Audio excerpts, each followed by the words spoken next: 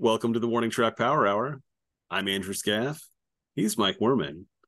Today, we're going to get into the last part of our NFL preseason 2023 preview. We'll go through the win totals for each of the teams that we expect for the season.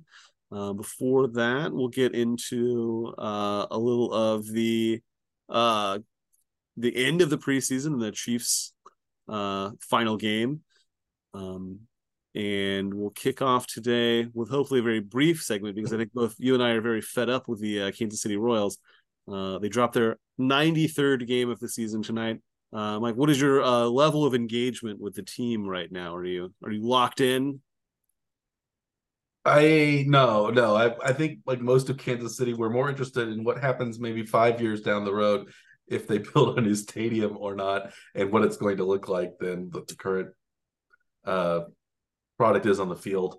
I think maybe you have some interest. Bobby Witt Jr. is very good, so I kind of keep an eye on what he's up to. Maybe check Fermin or a couple of other players and just see how the pitching does if Singer is coming along or something like that. But for the most part, be pretty decent. Yeah. Cole Reagan's tonight was really good. The last several appearances he's made have been quite good. Yeah, so he's one of the only pitchers that's doing anything. I think Singer's going to miss his next start with like arm fatigue too. So that's not a great sign. No, the one guy that had been good is or consistently okay, at least anyway. Well, maybe Reagan's will hurt his arm too, just to make it even better. But Reagan's has been really good. He's been like lights out no runs allowed the last two appearances. He had seven shutout innings tonight. Though the Royals kind of blew it at the end with their bullpen and maybe some odd decision making by Matt Quatrero, which isn't really anything new. So I don't know. It's just one of those things where the Royals are losing, and maybe I thought they wouldn't be very good this year, but I didn't realize they would be this awful, like historically awful. Like they're just lucky that the A's are around so that the Royals aren't the worst team.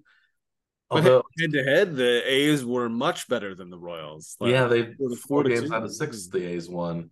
Yeah. But I guess you could say, unfortunately, even in the current like the way the draft is set up, even if the Royals were the worst, it doesn't pay to be the worst anymore because you don't automatically get the number one draft pick. So the Royals, I think, are just going to end up somewhere between the first and the third draft pick. No, not necessarily. It's just the three worst teams have the same odds of getting the first. And I think you can't go below sixth or something like that. Okay, so it doesn't even matter. Okay. Yeah, I don't think it matters. I think if you're in the bottom three, I don't think you're guaranteed a top three, selection. So it's not great. I mean, what is the third worst team in the league? How far away? It was the Rockies at one point. The Cardinals were approaching it. The Royals are 9 games behind Colorado in the standings. And Colorado is, it looks like 7 games, 6.5 back of St. Louis. So the Royals could be 15 games better and be in the exact same draft position. Yeah. With no advantage. So there's really no point to losing this many games for whatever reason they think they're losing. They almost have to be losing nearly on purpose with the decision making that we've seen from the organization. I don't know if it's that bad, but they just don't have they just aren't any good, and their players, even if they play well, somehow things still get bungled. And I think it's just the faster this season can come to an end, the better. So just play the games out, and hopefully the Royals don't lose more than 110, though it seems likely they might at this point lose 110 plus, but the 41 and 93, so they have 134 4 games played, so they have 28 games They'd be left. on pace for 49 and a half wins, 49.6 wins. Can you win a partial game? So it's 49 wins, is it not? Yeah, so let's say they go 49. They will be 49 and 113 Yeah, is their pace. So that's their pace. But that's the season long pace. I think recently they've only been winning like one out of every 6 or 7 yeah, games. they had a great winning streak like 3 weeks ago, and then they've been really bad since. They're 1-9 in the last 10. They've lost 5 in a row. They are still technically third in run differential somehow. They're minus 189, whereas the Rockies are minus 191 to be second worst. So, and the A's are way down at minus 309. So, like the Royals, I don't know. They're not a good team. They're luckily maybe not the worst team, but the worst What does it team matter? is not even going to be in the same city probably in a couple. Do you know when the A's are leaving for Vegas? Is it Well, so the latest was that the stadium wouldn't be ready until 2027, 2028, maybe. So they're talking about an interim location. They've talked about them playing um in another town for because their lease is up very soon here. So they're talking about maybe 2 or 3 years playing maybe in San Francisco even. Hmm. Uh I just there was just an article about it just a couple of days ago that they may play at an alternate site. I guess they floated a few different sites for um you know the interim between when the new stadium would open and when their lease is up because I think the lease ends maybe after next season or maybe even after this season. So they may have to play several years and some alternate. Yeah, maybe they play in. I don't know where they play. Would they? What? I guess I think UNLV it was probably has at a baseball state. I was just like, or would they play someplace like temporary, like I don't know, Reno or someplace. I don't know where they would go, but yeah, I'm just reading right now. Yeah, it says like 2028 is when the stadium's going to be. That's like they're no farther along than the Royals are with their stadium. They haven't even bought the land. They don't even have. They haven't even broke ground yet. Haven't even broken ground yet in Kansas City. They don't even know where it's going to be. So yeah. it seems like the A's are not much in much better position. Their stadium is going to be designed by another Kansas City firm. It looks like Schrock Kansas City Architecture. Have you heard of them? No, I don't know that one. Probably some guy who was at Populous or HOK. Or HOK that became populous. I know Yeah. HOK Sport is back again. Oh, is it? Yeah, so it's a separate entity though. And then there's at least one other sports stadium architect firm. There was Ellerby Beckett for a Yep. while. Yep. I think that's still around. There were like 3 of them. There was something else too. Uh, but yeah, it was part of HOK, and then I guess HOK is back. They oh Yeah, so wait, HOK Sport became populous, I believe. okay, so it says the company is one of several Kansas City-based sports design firms that trace their roots to Kivett and Myers, who designed the Truman Sports Complex. And other firms with sports design presence in Kansas City that trace their roots back to Kivett include Ellery Beckett and HNTB Corp. HNTB, yeah, that's another big one And too. then 360 Architecture is also based in Kansas City. So Yes. HNTB did Levi's Yeah. Stadium and Allegiant Stadium, which is where the Raiders play. And then 360 Architecture was bought by HOK and they do ballparks. And they did some other they did MetLife Stadium and was part of the uh, downtown design team that did the Sprint Center. That was like a like a group effort, I think, right? Yeah.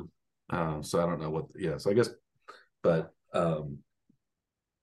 anyway, yeah, I don't know. The Royals are bad, and it doesn't look like they are making any real improvements. They have a couple of good players, but I don't. I'm not. I'm just waiting for. I'm just waiting for the season to end, and I'm glad that football season is approaching because it's at least something that seems like the Chiefs, even if they don't win the Super Bowl, they're still going to at least be competitive, and it's a something that I don't know. It's much less numbing, I think, the daily grind of a losing baseball team than having even a losing football team. At least it's the games are interesting, even one if it's just once a week, and you can at least I don't know. I'd rather have a losing football team than a losing baseball team, probably, and maybe it would have rather have a winning football team. I don't know. Winning either one is fun, but I No. think I don't know. It seems like football gets over more quickly than baseball does, and maybe that's part of it. And you can kind of already start to think about the draft. We can improve next year, or if new coach comes in, the team can be a lot better.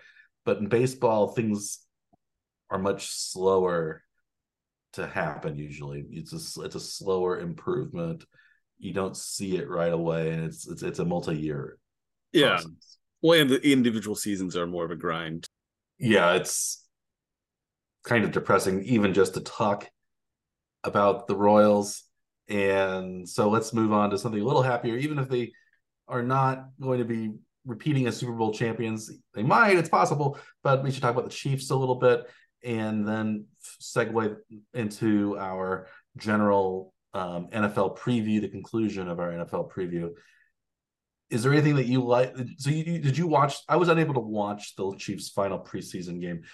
You watched it, Dr. Scaff. Was there anything that caught your eye in that game? Yeah, I thought at least early on, well, so Mahomes did not play at all in the game, but they actually gave Shane Buechele first team reps then, which I thought was a little surprising. That you think typically they would have assumed that Gabbert was the number two guy, but Buechele got the number two snaps and did not have a great appearance. Threw a couple of interceptions early. Yeah, pick six, and then like Immediately was run a back for deep a return by touchdown. the other on the other one. Yeah, And yeah, so the Chiefs were, dug, themselves into a deep hole with starters minus Mahomes plus Buechele. Yeah, it was 22-3, I think, at the end of the first quarter. But then the Chiefs were pretty decent from then on. Uh, they with won that game 33-32, right? Yeah, on the last second field goal miss from Cleveland, which I guess led them to actually signing a new kicker. Then after Yeah, that, they traded for San Diego's kicker, not San Diego, the Los Angeles Chargers. mm, Hopkins, I think, went to the Browns, and right. now, yeah, and also I think that game ended up costing Shane Buechele perhaps his roster spot on the Chiefs. I think everybody, at least most people in Kansas City, seemed to think that the Chiefs were going to keep three quarterbacks on the roster when they went down to 53 for the regular season, especially given the fact that there's the new rule now that the third quarterback can be used in a game, can be part of a team's on the field roster that doesn't count against the 47 to 48 sized roster, depending on how many players are used in different positions. But yeah, I think so that maybe that cost Buechele, although Gabbert also threw a pick six in the Mm. game against Cleveland. So, but on a happier note, at least for me, is if I had bet on that game, I was correct again on my preseason bets. I had predicted the Chiefs to cover the spread. I predicted actually the Chiefs to win outright, and I predicted the game to go over. I think it was 42 or 43, something like that was the over under. It wasn't very high, and it went way over. So I was in my over unders. And Cleveland was actually favored in the game Yeah, somehow. Cleveland was favored by 3.5, I think. So 6.5, I think, is the line I saw. it went up to 6.5. Okay, I Yeah. know the Chiefs are favored for 6.5. It must have been because Mahomes was Holmes was out. not planning on playing it. Yeah. So anyway, I thought maybe Mahomes would play a series when I made my bet, but I still didn't expect him to play very much at all. So, but I am 8 out of 9 in my preseason over under money line bets and spread picks for the Chiefs in the preseason. So I hope that will continue into the regular season. My spectacular betting prowess, although I'm sure it won't. But it's and also our decision to make a blanket over bet on all of the preseason games final scores because they were all really low artificially.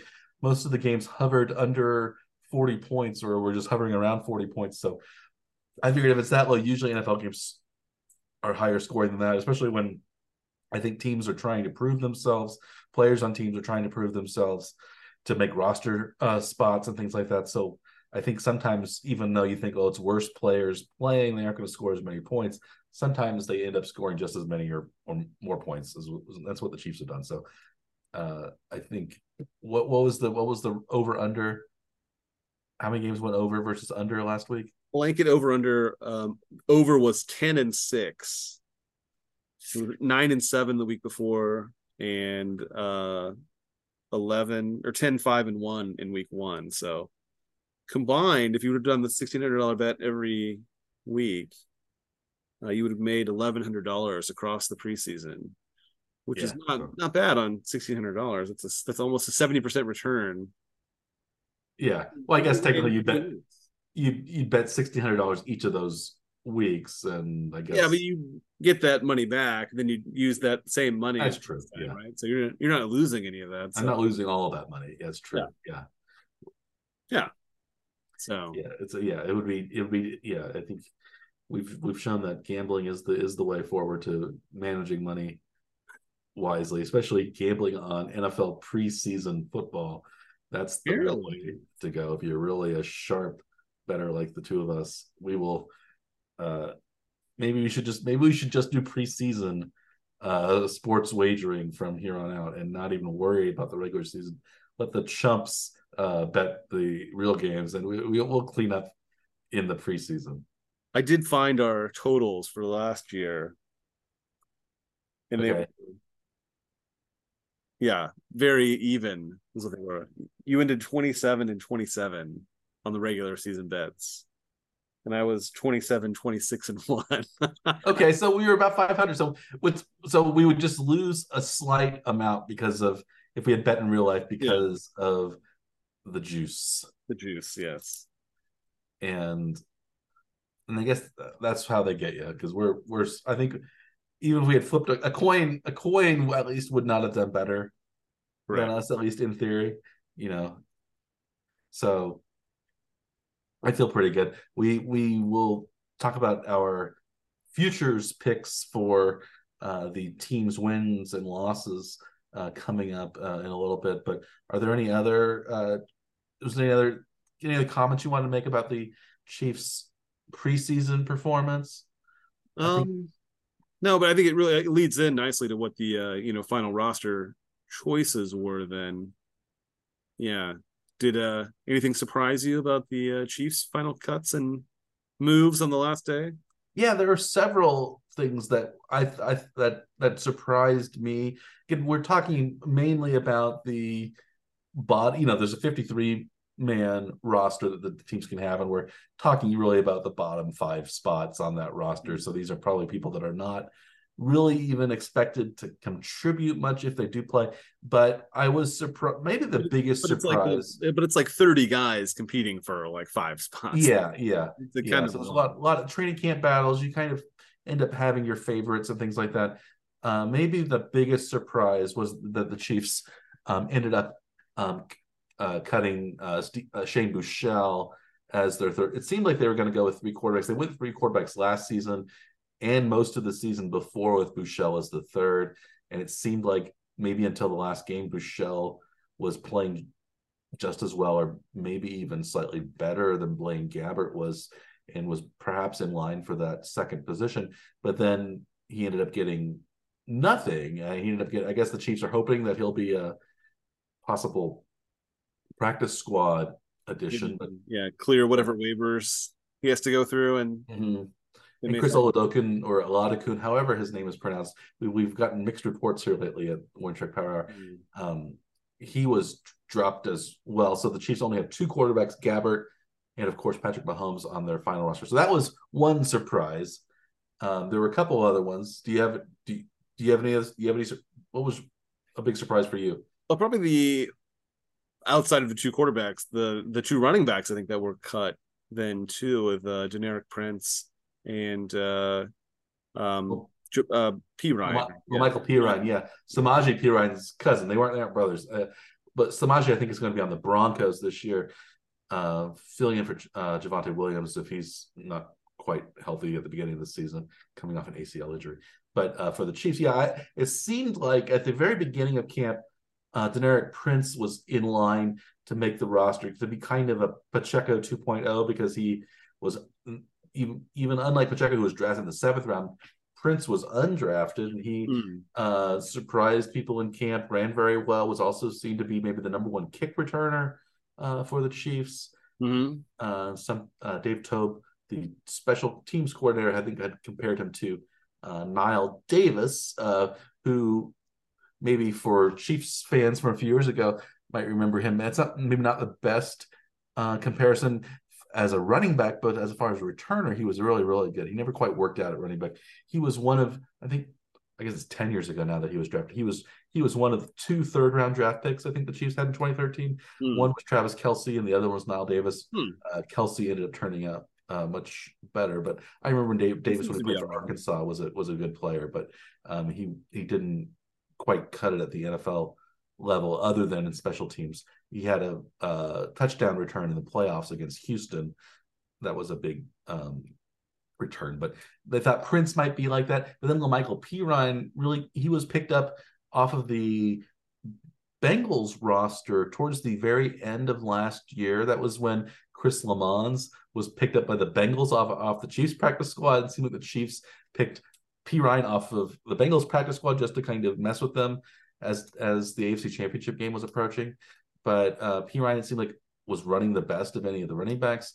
But it looks like the Chiefs going in will just have three running backs on the roster. Pacheco is probably the first one.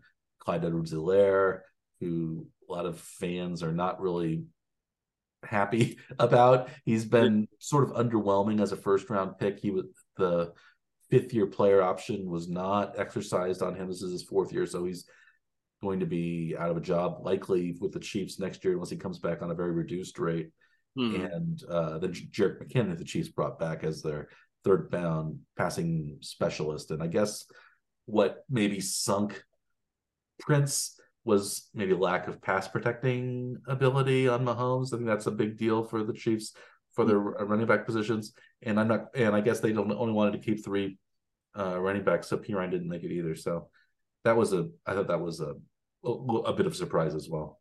When they have to cover at least one position with a holdout and then an injury, or then a suspension on defense, so they may have been forced to keep maybe two extra players that they wouldn't necessarily have on cut down day until they can make the technical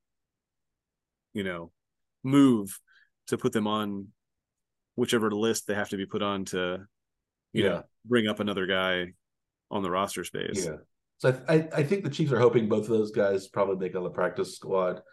I was a little surprised as well. Some of the cuts in the defensive line, Danny Shelton was cut, but the Chiefs ended up making a trade with the Raiders to get defensive nose tackle Neil Farrell, who had played at LSU along with Clyde Edwards-Helaire when they won the national championship, and he was I think a fourth round pick of the Raiders last year or 2 years ago, and the Chiefs traded a sixth round pick to get him, and so I guess he seems to be a stopgap in case Jones doesn't come back, or maybe just also to add kind of run stopping ability in the middle of the line, which I think the Chiefs want.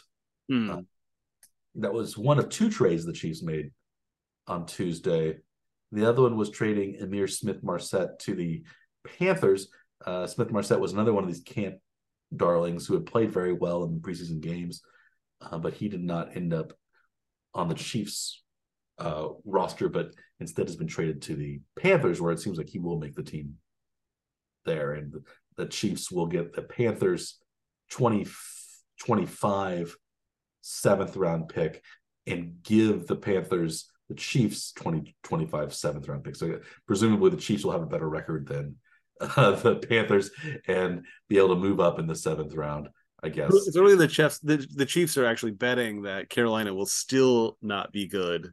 Not Yeah. this year, but next year. They're still going to be bad next season. Yeah, I was surprised they waited till they did a 2025 pick, but maybe it's conditional. Maybe it's based on playing time that can really only be accrued over 2 years. We didn't really get the conditions. But yeah, so the Chiefs, they ended up keeping 7 wide receivers, which was more than normal because Justin Ross, the former Clemson standout who had injuries and other issues that had plagued him, maybe birth defect kind of issues with his spine and things like that that affected him, but he ended up making the roster as the 7th wide receiver. I guess we don't know the number ranking of the wide receiver, but there ended up being 7 wide receivers, and Justin Ross was one of them.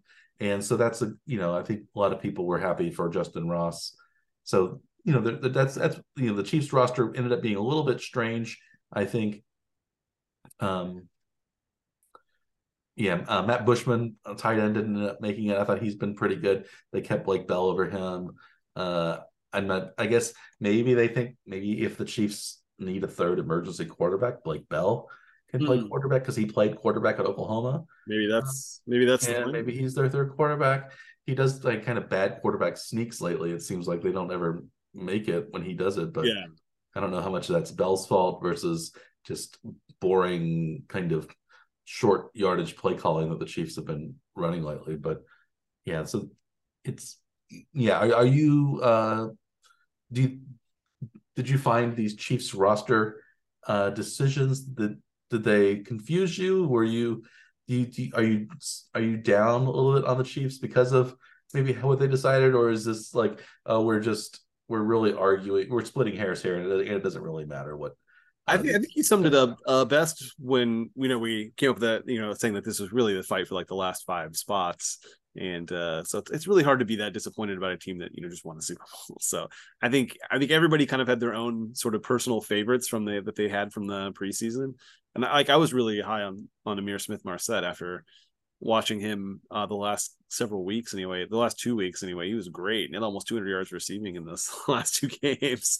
And they had a couple that I think were even called back that he had even more yardage. So it's disappointing that he wasn't able to make the roster, but I hope that he makes an impact, at least somewhat of an impact on Carolina, I guess then. But good for him if he does. Yeah, you hope he gets a good spot because he had been a 5th round, I think, draft pick by Minnesota a couple of years ago and hadn't really latched on anywhere, and so maybe this is it just took him a couple of years to develop, and maybe it's a good sign that the Chiefs have a lot of depth.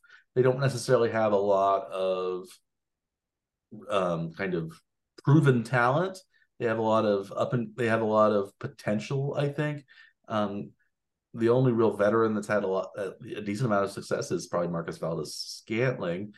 Even the Chiefs' other veterans are like, it's Kadarius Toney, who is still more potential than he is. Mm-hmm.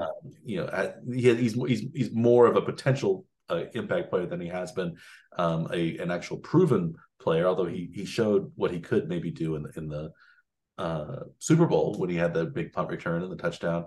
But Sky Moore should be improved from last year. Rashee Rice, the rookie 2nd round pick. I guess we have Justin Watson, who I think a lot of players or Chiefs fans thought, well, why do we have Watson back? He wasn't that great last year. He's a little older. Maybe he's just keeping somebody like Ross or somebody like Smith-Marset from making the team. Well, it seems like I don't know. It seems like Mahomes likes Justin Watson quite a bit. He goes to him a lot. Maybe Watson is maybe a slightly better version of Garrett Dieter who was on the roster or Yeah, on the fringes of the roster for a while yeah. because he was He's made a couple Mahomes' friend. appearances.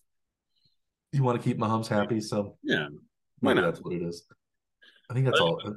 but I don't think the Chiefs made the most surprising moves um, No, of the NFL on cutdown day. Anyway, anybody stand out to you as a surprising yeah.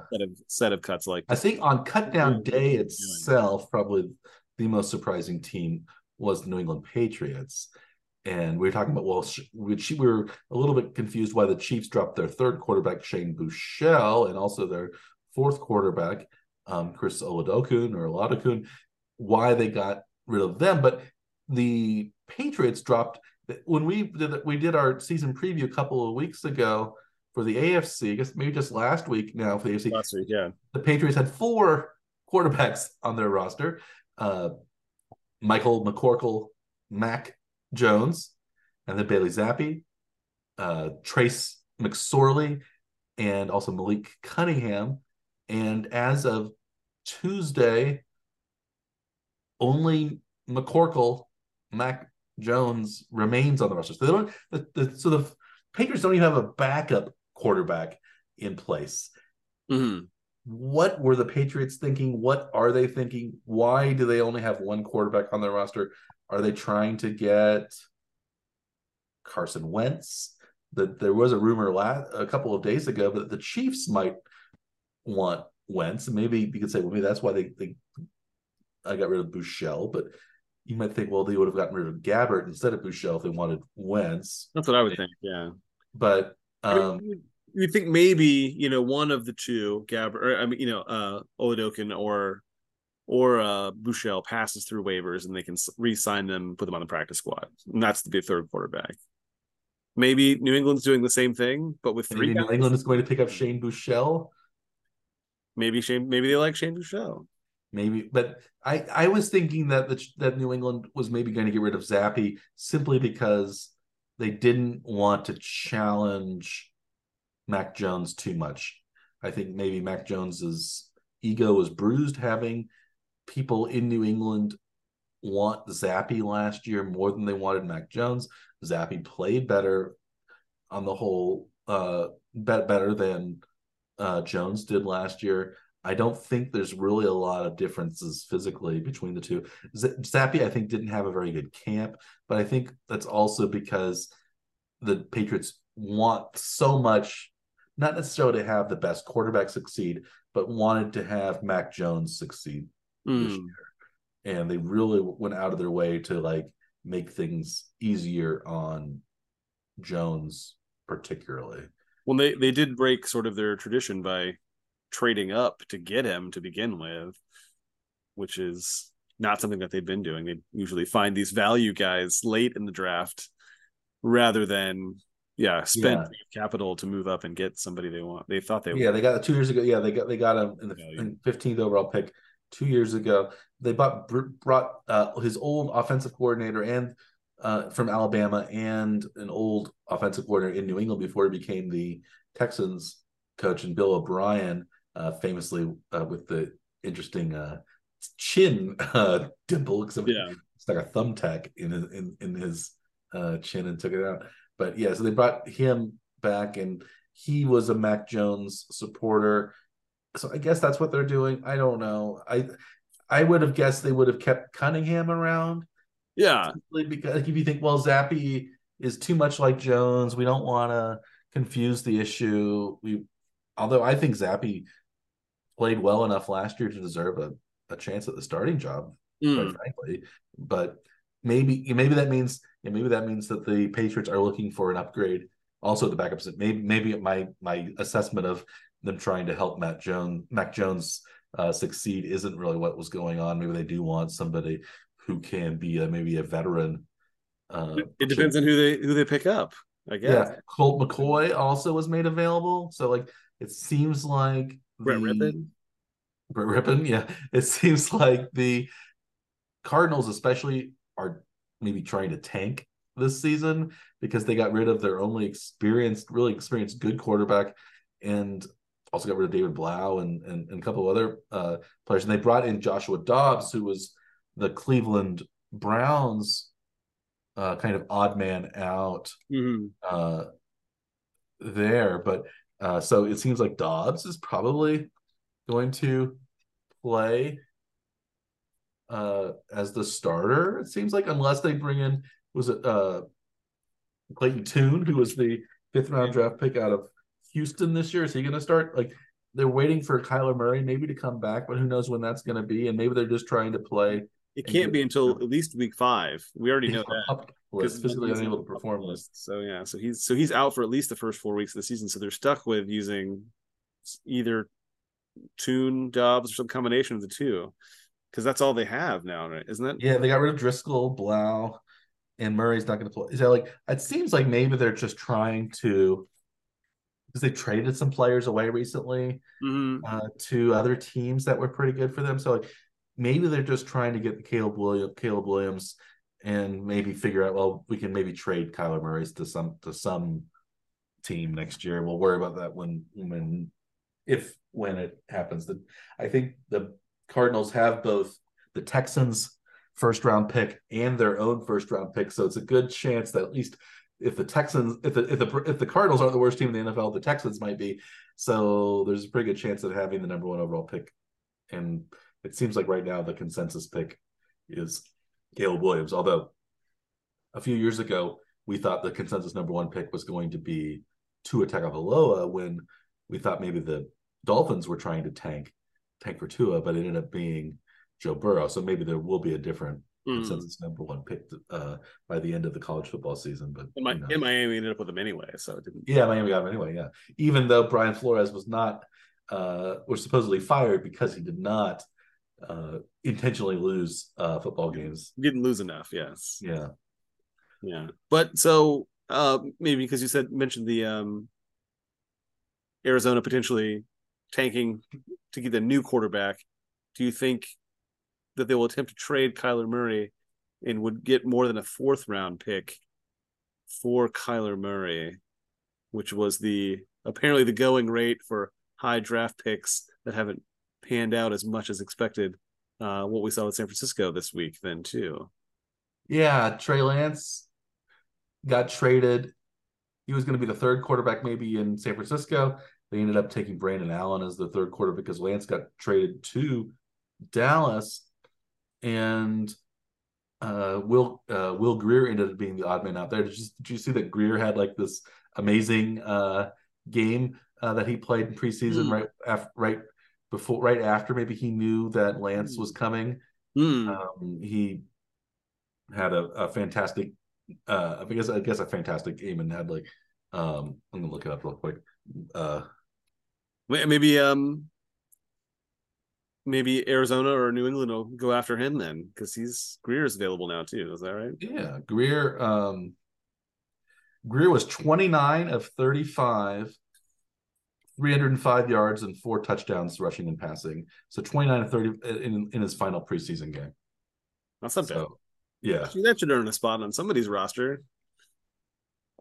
Yeah, he should maybe again maybe that's who New England wants. Hmm. Maybe that's so like maybe that's why Bouchel was let go because well you have Zappy, you have Colt McCoy who was let go by the Cardinals, you have Will Greer, you have some bigger names now that um ended up getting cut, but at the 53 man deadline. So maybe they think, well, we can sneak these guys into. I think at least what we have read was that the Patriots also thought they could sneak Zappy into the practice squad and Mm-hmm. maybe also Cunningham. But yeah, I don't. One or both Mhm. that may be aiming for. Yeah, but you'd still think you'd want one of them on the main roster. Somebody, one of Yeah, them. you need to have at least two. It seems like because the third quarterback is, only used in emergency, and also has to be on the 53 man roster to use the third Mm-hmm. quarterback. So I don't know who the Patriots have. Maybe that was a sort of, ex college quarterback that's Mm-hmm. become a NFL position player. But yeah, it's puzzling. So you have to think that the Patriots will make some kind of maybe even by the time this airs the games don't start until the Another week after another week. next. So it's or next weekend, week after next weekend. I guess next week we'll have the Chiefs game. They open on Thursday night, the 7th of September, I think. And Yeah, Thursday is the 7th. Yeah. So um, the so yes, our next episode will be our season uh first game picks. Then will be next week for us. I know everybody's gonna be excited to tune in Yeah, for that. sure. Sure. Any other news around the league? We guess we have two big holdouts at least. Still, we have Joey Bosa holding out in San Francisco and Chris Jones holding out in Kansas City. I actually read an article somewhere that they thought the Chiefs should trade Jones for Bosa, and maybe that would help both teams, and Maybe both would be happy then too. yeah. I don't know. Or is it Nick? Was it Nick Bosa? I mean, not Joey Bosa. Nick Bosa. Yeah, I get Nick and Joey confused. Nick plays for San Francisco. Joey plays for the Chargers. yeah. You would not expect the Chiefs and Chargers to make a trade. That would be a little surprising. Yeah, no. So Nick Bosa. Unless one of them knew that something was wrong with one of the guys that they were trying to like I think both of them voice want them. about the Yeah. same amount of money. I guess it makes a little more sense for Nick to pay Nick Bosa because he is younger, and it's maybe makes a little more sense for him to hold out because he's not making as much money as Chris Jones is. Chris Jones is still making $20 million this year, so he wants more. But I don't know. Maybe it's just better for him to play out this year and get a new contract if he doesn't think the Chiefs are going to get it. Give it to somebody else. Get it from somebody else, and maybe holding out might also hurt his offers from other teams next year if they think, well, this guy's a malcontent. He's going to hold out when he's not if he's not satisfied with his contract or something like Maybe that. every Right? year. Yeah, So I hope Jones comes back before the season starts, but that's my biggest worry for the Chiefs. It's the possible lack of Chris Jones early I in the guess there was season. a report this last week that he was maybe willing to hold out until through like the first 8 weeks of the season. I saw that. Yeah. I don't know how much truth there is to that, but that's what was reported at I least. also heard a rumor that Chris Jones' agent was eating at not Oklahoma Joe's Kansas City barbecue Yeah, recently, and maybe that was a sign that things were uh, negotiations were progressing or something like that. But it's hard to say. his agent is in Kansas City. That's a good sign, I guess. Yeah. Yeah, yeah. Any other interesting tidbits from around the NFL before we move on? I think at this point, we usually talk a lot about those, like we've mentioned kind of before. We talk a lot about those like roster cut downs and pickups and things like that. And for the most part, those don't usually turn out to be that big a deal because those are the lower people on the roster. Maybe 5 or 10 years ago, it was the Chiefs picking up some of those cast-offs from other teams and actually inserting them into the starting lineup. Chiefs did that, had like 5 or 6 players maybe in 2013 or 14 that they ended up putting in the lineup. But the Chiefs now are not on the top of the waiver wire anymore, so they're not going to get the picks like that. But the trades were interesting, I think, and maybe there will be more, maybe there still will be more dealing and wheeling and dealing and wheeling in the next few days. I think the rosters will make a lot more sense when the practice squads get finalized, and I assume New England will have at least 3 quarterbacks somewhere in the stack, whether or not they're on the full roster or not. But yeah, well, you'd think they would at least 2 on the regular roster because you just need to have a backup quarterback. It seems like just in case. But well, for at least it works for at least a couple weeks to elevate someone from the practice squad to the active roster. Yeah, you can do that. I think that for a few weeks before you have to like make a decision about bringing them on the roster or not. So yeah, I think there are 3. You can do it 3 times for a practice squad person, but then if you do it again, that person has to be on the 53, the permanent roster. Permanent roster. Yeah, but it's a tricky game to play at that level, and so like this is where the GMs and the the executive staffs kind of can separate themselves from one another is how they manage those kind of roster edges and how to deal with the salary cap and things like that when payment is weekly rather than yearly, and you have to prorate things and what is added. It's a complicated system that the NFL has chosen to go with, Yeah, I simply think. to save a little bit of money because some of the teams are cheaper than others, Hmm. and we all want to appear like we're doing the same thing. All of our boats must row in the same direction, as they said in Godfather Part 3. Yes. So, speaking of Godfather Part 3, this will be our third and final installment of our NFL preview. It's going to be a little shorter, probably, we think, than our two previous sessions when we previewed the quarterbacks for the NFC and then the AFC. Now we're going to kind of predict the overall performance, the final regular season records of each of these NFL teams, and also say how they will come, how these final records will play out when it comes to the uh, the sort of NFL future betting that you could do for the season. Most of the sports books and websites have listings for each team saying how many wins will this team have in the regular season, will be over a certain number or under that number, and we've done overs overs or unders for each of these 32 teams. And do we want to get into that?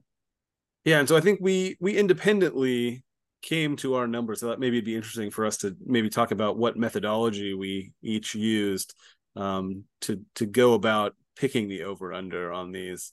I think we had similar strategies because we didn't talk about this before. We decided we were going to do over unders on each team's win totals, but we didn't say how we were going to do it. How did you go about deciding if you were going to go over under on anybody's win total, Mike?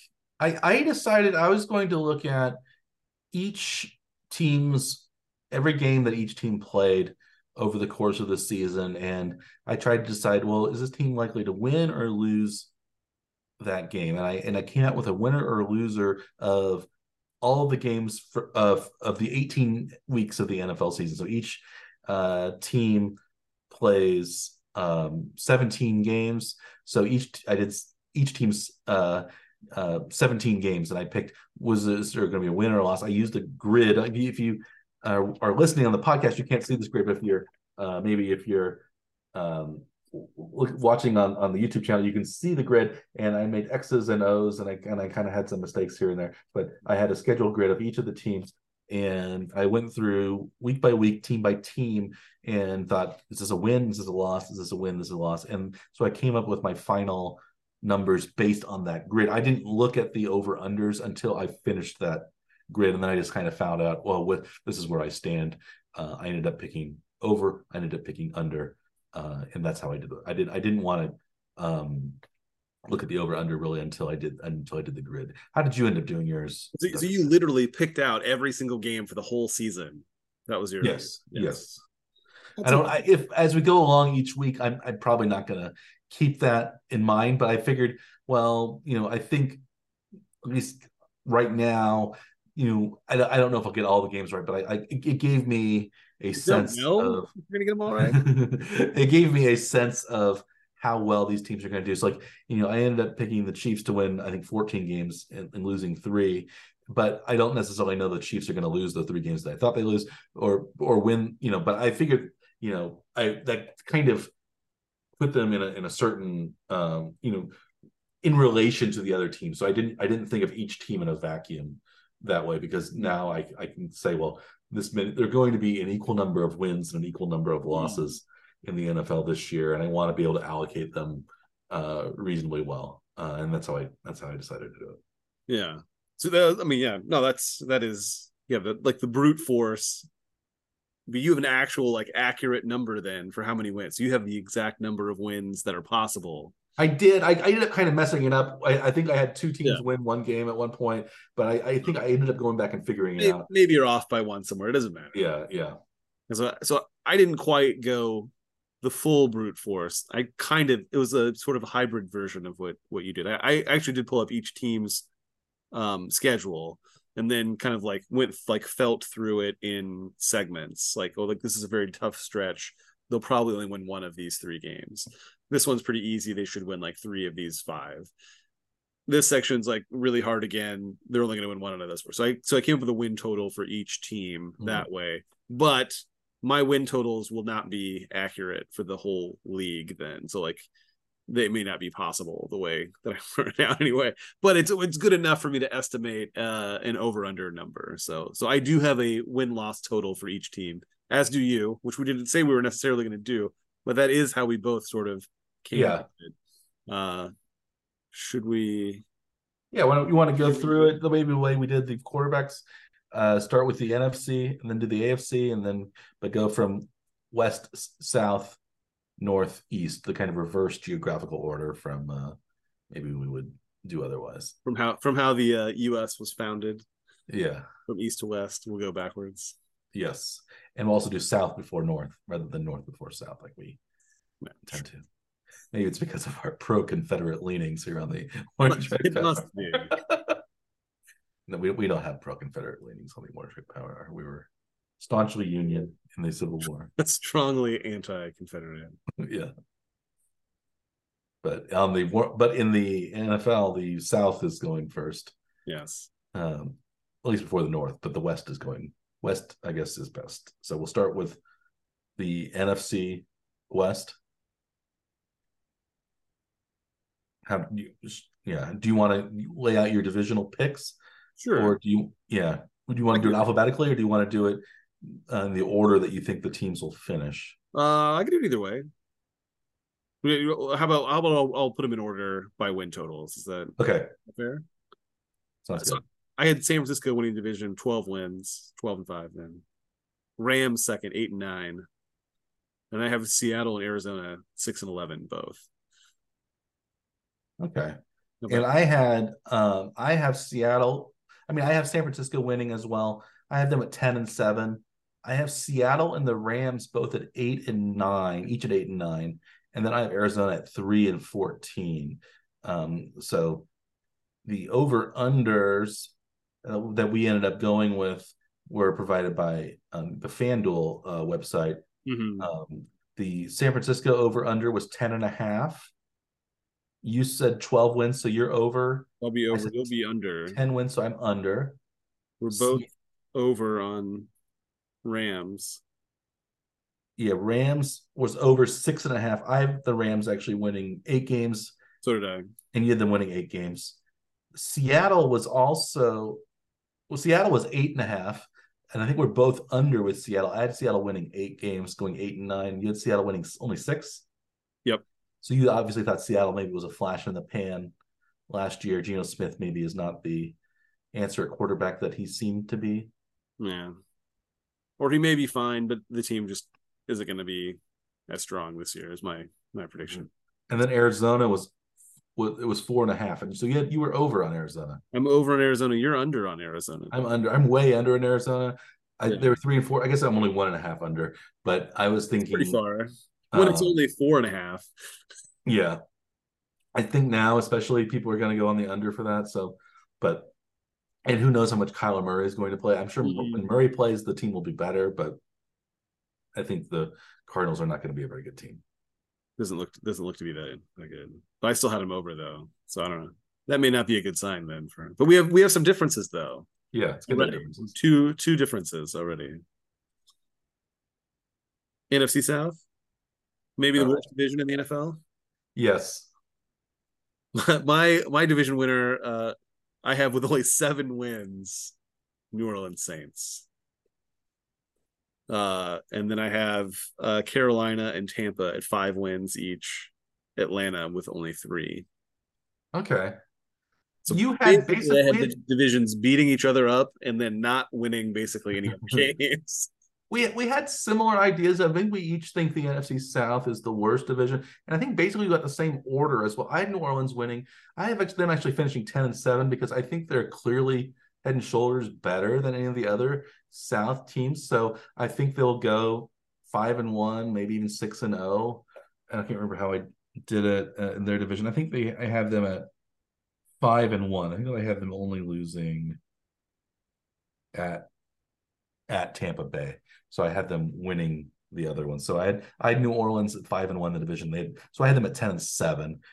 I had Carolina in second at 6-11, and I had Tampa and Atlanta each at 5-12. I didn't sort the tiebreakers there. Ended up listing Tampa ahead of Atlanta, but I don't know if that's going to end up happening. But 5-12 for Tampa Bay and Atlanta, and I think so this ended up with a number of different results for us. New Orleans was actually over under 9.5. Yeah, just the one is flipped for us. It's the Saints. Saints. So I had New Orleans over. You had New Orleans under. Yep. Carolina was listed at 7.5 wins. Again, I see it hard to. I don't see Carolina being a 7-10 or a 8-9 team. I have them at 6-11, which I thought was pretty generous for me. But that's mainly because they play Tampa and Atlanta, so they can win in those games. So I had them at 6-11, and then Tampa, I had under 6.5. You had under 6.5. We had both of us had them 5. Had 5, and then Atlanta for some reason was 8.5 was the over under, and I don't think either of us can see Atlanta anywhere near 500. They have by far I think the most unproven quarterback, or at least maybe the least pedigreed quarterback, Desmond Ridder, and they don't seem to have a really solid backup either. So yeah, I struggle to see how Atlanta will win. So even if you and I added our win total expectations together, it would still be under for us. Yeah. 8. Yeah. NFC North is a little more competitive. I actually have Detroit winning the division at 11-6. And I have Minnesota 9-8, Bears at 8-9, Packers at only 4-13. Here we were almost exactly the same. We were only off by one game on the record, so we had the same order as well. I had Detroit 11-6, Minnesota 9-8, Chicago 8-9. I had Green Bay at 5-12 rather than 4-13. Oh, really? I'm pretty down. That was really close. That was pretty close. I'm pretty down on Green Bay as well, but I think simply because there are lots of bad teams in the NFC that maybe they can scrounge 5 victories. And I think Lambeau Field is still a home field advantage in the winter time, so I think maybe they could claw a victory or two late that they might not get otherwise. I had Green Bay winning a couple games at home they play the NFC South as well. So I thought maybe they could win a couple of those games late against the NFC South. So 5-12. And so Detroit's over under was 9.5. And so we both went. Sports books weren't super impressed with this division. No, they were all bunched together, which I thought was interesting. Detroit was 9.5, so we both over with that. Minnesota 8.5. I think we both predicted them to have 9 wins, so we're both barely over. Chicago 7.5, so we're both barely over with 8 and 9 predictions. But Green Bay was 7.5 too. I don't see Green Bay as being as good as Chicago. I think because we don't know what we have in Jordan Love, and that's probably why we are downplaying the Packers' chances this year. I think Fields seems like especially in his 3rd year now, maybe seems like he's a stronger breakout candidate to be a really good player than Jordan Love is. So the Packers were both under the 7.5 for the Packers pretty solidly. And then I guess we move on to the NFC East, which I think is probably the best division of the NFC. The West is all right, but I think the NFC East is a little bit better. I think they had 3 playoff teams last year. And I think we have them finishing exactly the same order that they did last year. Do we? I had the Eagles winning the division at 12-5. Yep, same here. I had Dallas in second at 10-7. I had the Giants in third at 8 and 9, and the Commanders in fourth at 4 and 13.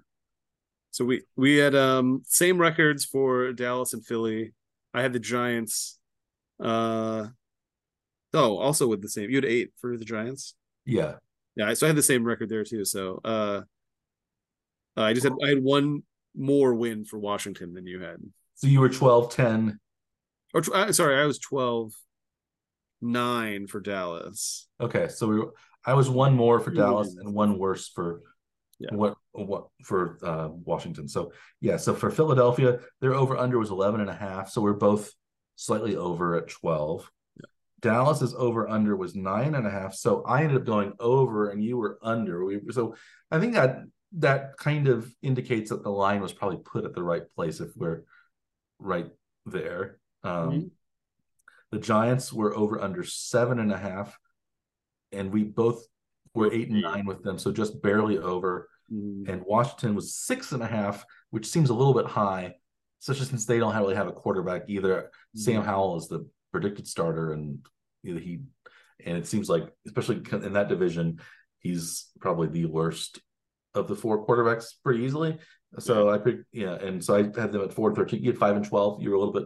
We That's had right. switched Green Bay and Washington. I think I had Washington at 4-13, and you had Green Bay at 4-13. So those are our, and they're both under. So it's under 6.5 there. So So we do have some differences, but they're all fairly minor. No like dramatically different results. I think it's interesting just to see the two different strategies for picking out the games, and very close. And I didn't look at the sports book win total numbers before I picked out the games in the same way that you did. It seemed like so. I think that's the way to do it. You want to be influenced by it. You want to Yeah. just kind of come in with a clear idea. What did your playoff picture look like in the NFC? So I have Philly and the 49ers with the two best records in the league. Saints and Lions also winning divisions. Saints being the lowest at 7-10 to make the playoffs, which is kind of amusing. Then I had Dallas. Um, who else? Oh, Minnesota and Chicago as the 3 wild cards. That was similar to mine. I had Philadelphia as the 1 seed. I actually had Detroit as the 2 seed at 11-6. I had the 49ers only winning 10. And I had the Saints also winning 10, but I can't remember.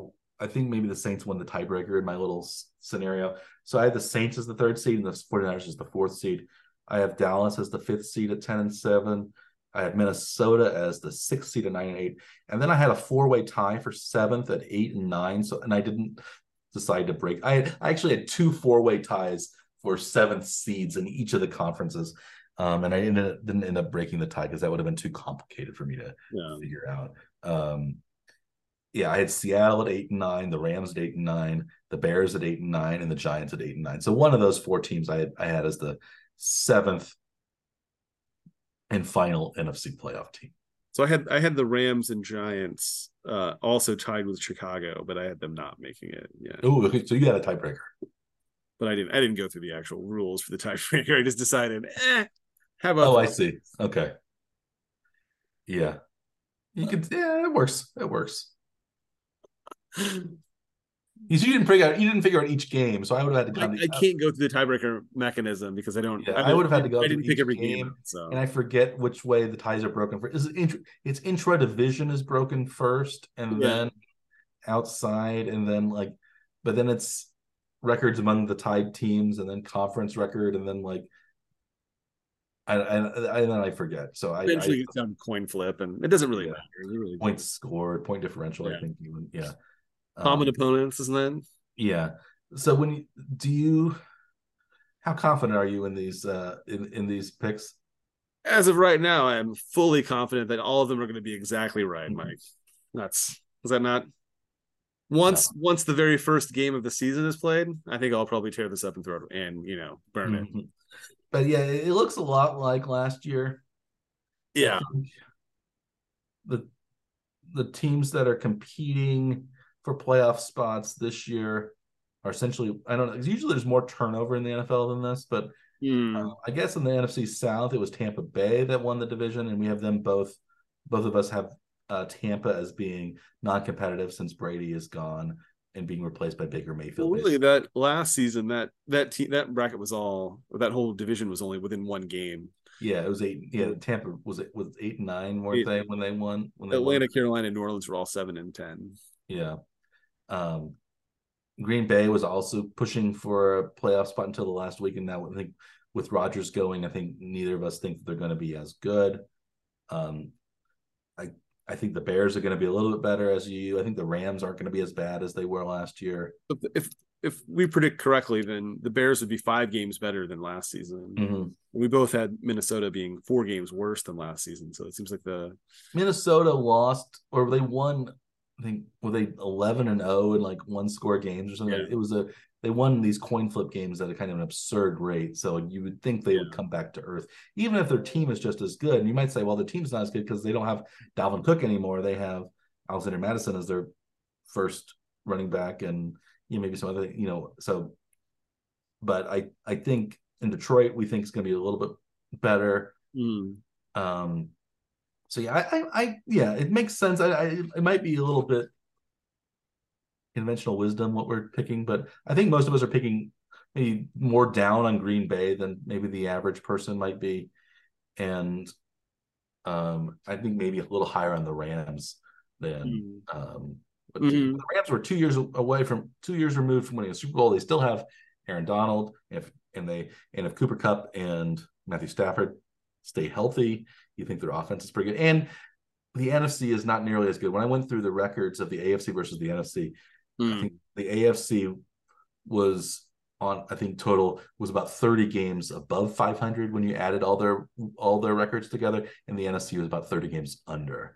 Mm. And since the AFC and NFC play each other 5 times a year, each NFC team plays each AFC team, or each NFC team plays AFC teams 5 times in a Mm. season. I think the AFC is the clearly better conference, and that's going to come out, and that's going to affect the records um, of these teams. So I have the AFC teams as being as having on the whole higher records than higher numbers of wins than the NFC.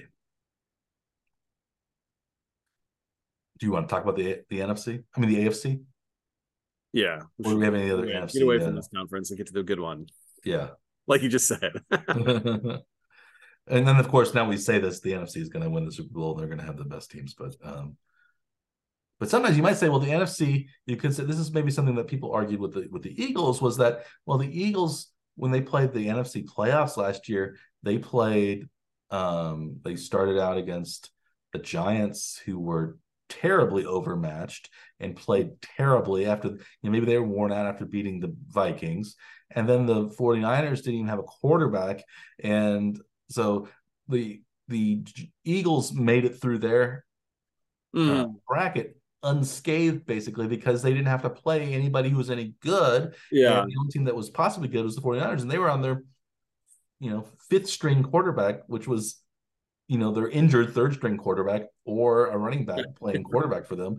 And so, like, of course they were fresher and better, and maybe they almost won the Super Bowl, maybe simply because they had a easier path to go through, where the AFC teams were kind of beating up on each other, and the Chiefs were kind of walking wounded when they came out of the AFC playoff race when Mahomes was hurt and things like that. So that I think simply having a better conference does not mean that you're going to win the Super Bowl. However, Mm. so but maybe on it, because you're only playing one game. Anybody can win one game, but I think the AFC mainly because the quarterbacks are better in the AFC, and because the quarterbacks are better, sometimes there's a kind of an arms race to develop stronger defenses or higher powered offenses to compete with the other higher powered offenses, and so the teams are just maybe a little bit better.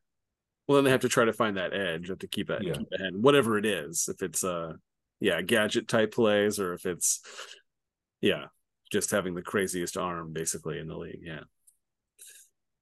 So we're gonna same order. We're gonna start Yeah, with we'll start west and then move our way east. I'm guessing we both have the Chiefs winning the West. The Homer choice. I think you already said you had 14 I wins. have 14 wins for the Chiefs. Yeah. I had 13-4 They for won 14 last year, 14 or 14-3 last year. So I I I figured they'd probably be about the same this year.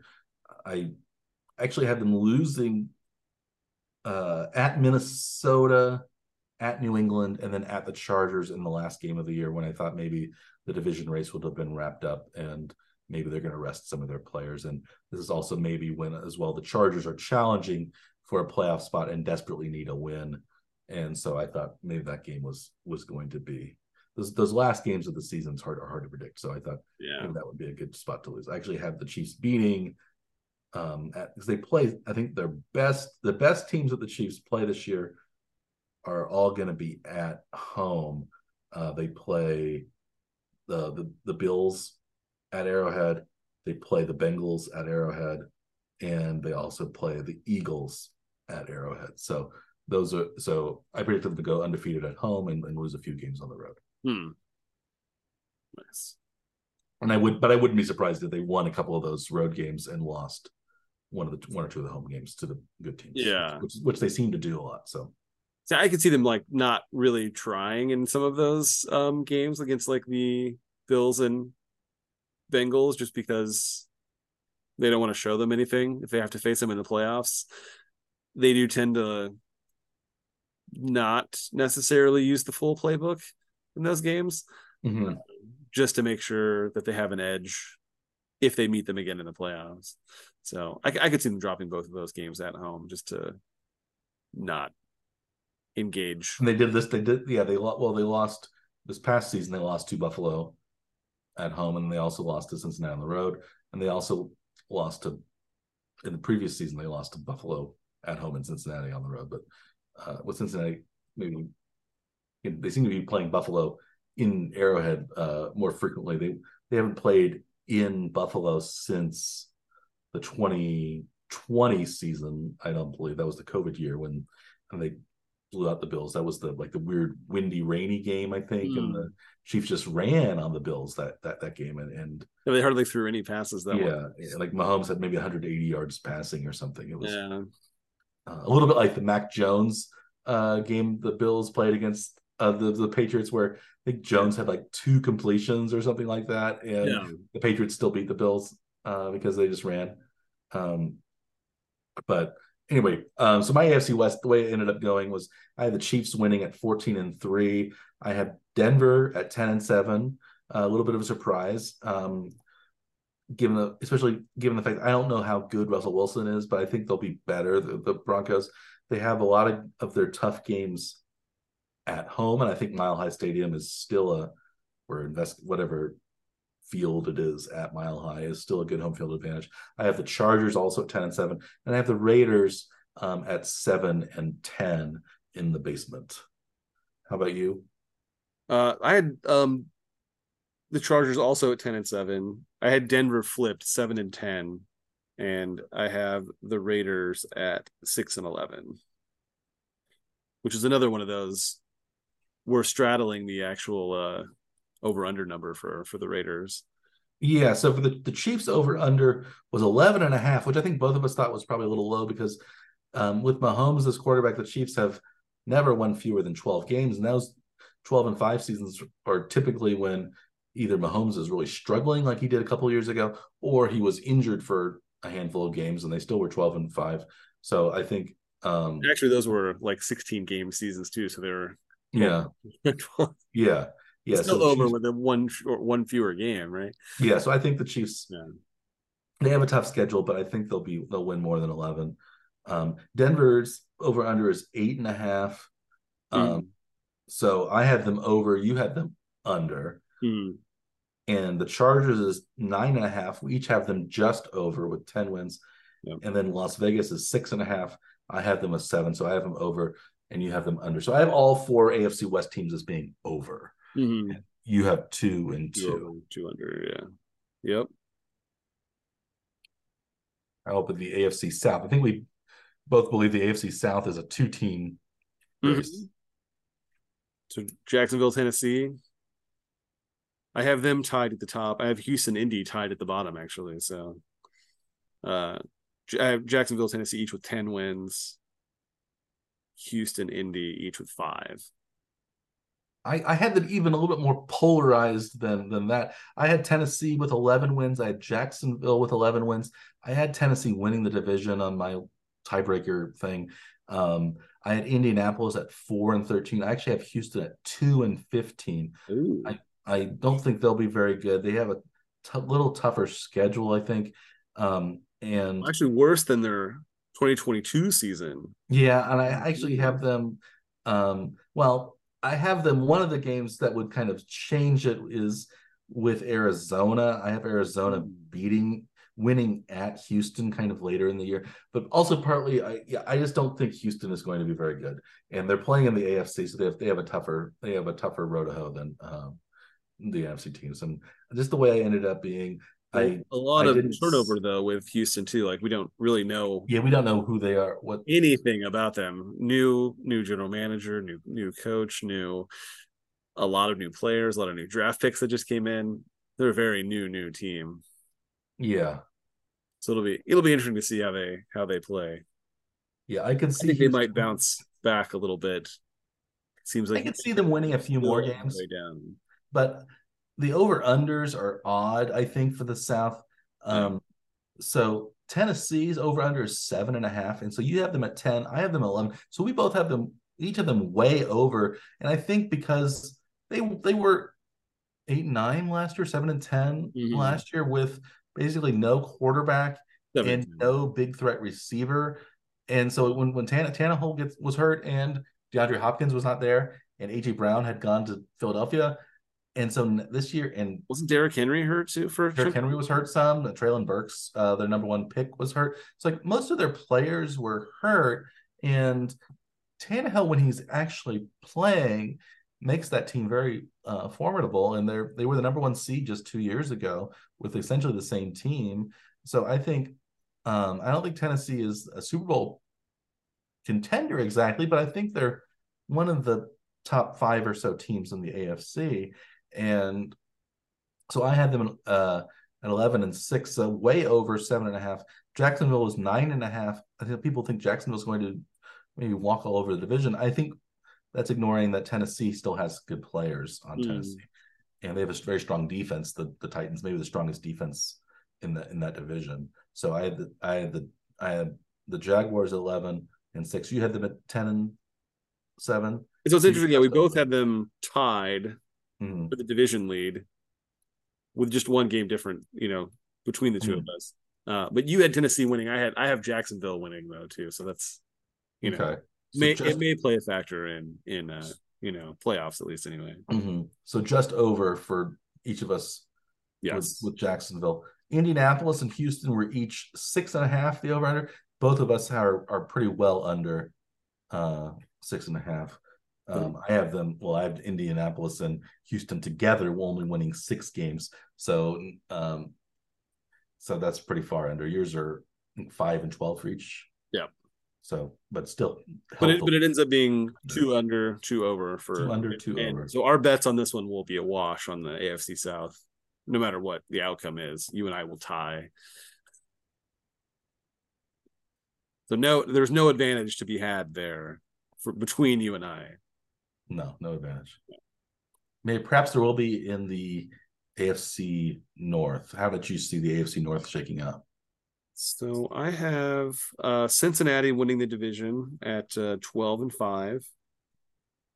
Have Baltimore coming in second at 10-7. Cleveland slipping a bit from last season to 6-11, and Pittsburgh giving Mike Tomlin their first losing season, I believe, under his tenure, 5-12. Not high on Kenny Pickett as you may be.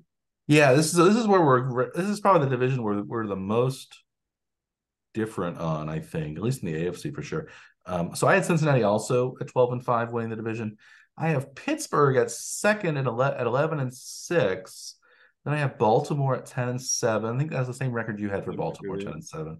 And then I had Cleveland at 9-8. So I actually have each of the four teams with a winning record in that Oh, wow. division, which is unusual, but I think given the fact that I think that the NFC is so weak, I think some of those AFC teams or some of those AFC divisions can have three or more teams with winning records, maybe even four, like the AFC North. So I have Cincinnati, then Pittsburgh, then Baltimore, then Cleveland. 12, 11, 10, and then 9 wins. For betting, we're only going to be off by one here. We have three of them are the same, and one is different. So Yeah, Cincinnati was 11 and a half was the over under. And so we each had them go 12 and 5. So they're just over. yeah. Baltimore was 10 and a half. And we had each of them at each of us had Baltimore 10 and 7. So each was just barely under. Cleveland was 9 and a half was the over under. I had Cleveland at 9 and 8, so just under, and you had Cleveland at 6 and 11. 6 and 11, so well under. Well under, yes. And then the polarizing one was Pittsburgh over under 8.5. I had them at 11, so quite a bit over, and you had them at Way 5 under. wins, well under. So Kenny Pickett, I think you mentioned, I don't know if this was before we went on the air or not, was it a perfect passer rating in the preseason? And he's for the collective preseason. And I think TJ Watt coming back is going to make the team better. They were just over 500 last year with basically no good quarterback play. Mm-hmm. And so Pickett can play fairly well, which I think he maybe can. Maybe because I'm closer to Pittsburgh. Maybe I'm just becoming more of a Pittsburgh homer, thanks to my proximity to Acrisure Stadium. I won't call it Acrisure Stadium in front of Pittsburgh fans because will always be Heinz Field to them, or Three Rivers Stadium. Maybe I can call it New Three Rivers, and New Three Rivers. Yeah, rivers are new. No, the new stadium at Three Rivers or something new we can call it. Okay. We yes. So that was the AFC North. Now, last but not least is the AFC East. How did you see that shaking out? I have Buffalo winning the division at equal to the Chiefs record at 13-4. I have Miami second at 10-7. The Jets just behind that, 9-8. Pats pulling up the rear, 6-11. Okay. We were very similar. We were similar, but just a little bit off of each other on this one as well. So I had Buffalo winning. I had them at 12-5. So a little one win less than you had them. I actually had Miami and New York Jets reversed. I think that, going in, I thought, well, Miami, I think, is a better team than the Jets. But I think Miami's schedule is going to be a little bit harder than the Jets because Miami finished in second place last year in the East, and the Jets finished in third place last year in the East. I think maybe it was fourth even. I think they finished third, but the Jets were last in they were fourth. Okay, 7 wins. They had 7. Okay, and New England 8 last season. Yeah. So and so the Jets last year. So one of the games that the Miami will play against the AFC South, they each play one team. The Miami against the AFC South will play, I believe, Tennessee at home, and I think Tennessee is a much tougher game than the Jets AFC South game, which is going to be Houston. So the Miami gets Tennessee at home. Yeah, because one gets 1, 2 gets 2. Right? Yeah. So the Jets get Houston at home, and so I think the game with hosting Houston is much easier than the game hosting Tennessee, and I think it's later. That's what we think now. We don't know. Maybe Houston. I don't know, but I think that's my difference between the two of them. Yeah. If the Jets were playing Tennessee and the Miami was playing Houston, I'd have that record switched. So I had them pretty close, but I think Tennessee's going to be pretty good. And I think Houston's going to be pretty bad. So the Jets at 10-7, Miami at 9-8, and then I have New England also in last, but I had them at 8 and 9. This was actually before they got rid of Bailey Zappi when I made this. So now I maybe think of them a little bit worse than that, but maybe Zappi will come back and play well. I am maybe, the Would you still have the Patriots beating the Chiefs? Because you might have assumed that they were going to be with Zappy, not yeah, I don't know. Yeah, Zappyless. that's a good question. I tend to think though, I was just thinking, well, Belichick always plays the Chiefs tough, Hmm. and it's at New England. Maybe the Chiefs have a big lead in the AFC. It's not the biggest, most important game. It's later in the season. Maybe there's some injuries, and so I was thinking, well, maybe this is where the Patriots can steal one. But who knows? Yeah, if it's, I don't really see how Mac Jones matches up well with Patrick Mahomes. But by that point, I just think the team, usually the Chiefs will lose a game, or most good teams will lose a game that you don't think they were going to lose. And Hmm. last year, the Chiefs lost at Indianapolis, and Indianapolis ended up being one of the worst teams. They weren't yet probably in the shambles that they would become, but because they still had Matt Ryan and they still had Jonathan Taylor healthy and stuff like that. But it became obvious maybe what that the Colts were not going to be as good as people thought the Colts were going to be. But Yeah. and people, that was a head scratching loss, especially looking back. And it required, like, the a poor, some Sky Moore fumbles, Chris Jones's game ending sack taken off the board because he said something mean, perhaps, to Matt Ryan. There were all these little weird Hmm. things that happened where some made the Chiefs lose by just a little bit. So those things can happen on the road, and who knows. But yeah, so I had so the buck so we each so Buffalo first, New England last. We were right, and then we had the Jets and Miami flip flopped. Yeah. Buffalo's was over under was 10.5 wins. So we each went over Hmm. there. Comfortably over more than one game. Yes.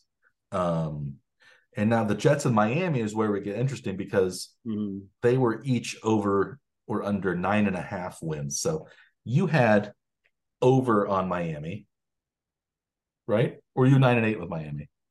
I was 10-7 with Miami, so 10-7 with Miami. So you were over with Miami. we're both over with Miami. I think were they? I think Miami's 8.5. Is that right? I saw them at 9.5 when I did mine. Oh, it is 9.5. I did not catch that one. It is 9.5. So yes, so we have three differences in the AFC East. This will be the pivotal race to determine the Yeah. So record for you versus me. because that one win, 10-7 versus 9-8, was all the difference. So I had the Jets with 10 wins, so I had them over 9.5. You had the Jets with 9 wins, so you had them under 9.5. You had Yes, the Dolphins with 10 wins, so they're over 9.5 for you. I had the Dolphins with 9 wins, so they're under 9.5 for me. that's right. And then we had New England. I had New England with 8 wins, so they're over 7.5. You had them with 6, so they're under for you. So yeah, um, Yeah, three differences between you and I in that.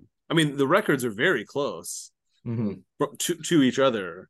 Yeah, and this is why I think Las Vegas usually picks the right number for these teams, or very often does. And it's tough to say, well, I think they'll be, they're going to be a 9-8 or an 8-9 team, or a 10-7 or a 9-8 team. It's hard to decide, especially going in. So this is where they make their money, and I'm a little concerned that I picked so many overs, but because Yeah. it's usually the sucker bet, but maybe. Well, I mean, some teams are going to win a lot of games. Some teams are going to lose a lot of games, and it's just all about the middle, right? As the Yeah. How did your AFC playoff picture shake up? So I think we had three of the division winners were the same: Buffalo, Cincinnati, Kansas City. You and I differed on the South. We had them tied, but you had Tennessee winning the tiebreaker. I have Jacksonville Yeah. winning. For me, that meant Tennessee is actually out of the playoffs entirely. And so I have the Chargers, Baltimore, and Miami being the three wild card representatives from the AFC. At 10-7. All at 10-7, yeah. Yeah, I had 10 and 7 teams also missing the playoffs. I had the Chiefs at the first seed. I had them at 14. Then I had the Bengals, Bills, each with 12. And I kind of ended up being reversed from last year. I had the Bengals as number 2, the Bills as number 3. And then I had the Titans with 11 wins, edging out the Jacksonville Jaguars for their division. So Tennessee ended up with a 4th seed. Pittsburgh also had 11 wins. So I ended up having Pittsburgh at the 5 seed and Jacksonville as the 6. And then I had 4 teams with 10-7 records. So I didn't end up breaking those ties. So I had the Broncos, the Chargers, the Ravens, and the Jets all at 10-7. And so one of those 4 teams Only would make one of the those playoffs. teams would make it. If you guys had Yeah. to throw a team out there, who would you throw out there? I'd say one of the Wests, the Chargers, maybe. I would have them. Yeah, because they could. Or Man, that would be really tough to break that tie though. Because possibly well, the Ravens or the Jets too. I don't know. I also had Cleveland at 9-8 and Miami at 9-8. So like I have 5 teams in the AFC with winning records that did not make the playoffs. And how I many losing record teams did you have in the NFC? I just had one losing record, but I had 4, 8, and 9 teams vying for the 7th spot. So um yeah, I had Actually had 2 losing record teams in the the last yeah. division. The last division winner It's I game. think it just shows that we each think that the NFC is the weaker conference and the AFC is the stronger one. And but there's the little nuances between the differences between our 2 picks are I think going to be interesting as to see what happens as the season goes along, especially as the over unders. We didn't make really bets on the playoffs or anything like that, but I think simply because we're big homers, we probably think the Chiefs are going to win the Super Bowl. But I don't think that's a dumb bet, but I think it's something that I wouldn't bet on simply because the odds aren't probably very good, and it's made more of the heart than the head. But I think in general, the over-unders, I think we tried to be fairly scientific. Hopefully we will get more of those right, each get more of those right than we get wrong. So next week we'll start our betting on the regular games. Are we going to do the same thing? 3? We're going to do pick 3. Yeah, we will. I think we'll pick 3 bets to make each week. Our most confident bets, but then I think maybe just to kind of measure ourselves, we can pick over unders and spreads for all of the games, and we can kind of see, well, how well do we do overall? Do we do better or worse when we actually have to be confident in these picks, or do we say, well, maybe we should only be confident and not pick every game because we'll do better on the ones we actually think will be right. Yeah, so something like that. And this is just really about compiling data, I think, at this point for us. Should we be professional bettors? That is the question we're trying to answer for ourselves. Yes. Should we move to again as a disclaimer? or We're Las not Vegas? actually making these bets though. Right now, these are all theoretical. Yes, this is something that we need to decide before we. And neither are we recommending anyone bet on these things. That I'm using our discussion here as evidence as to why you should or shouldn't do anything.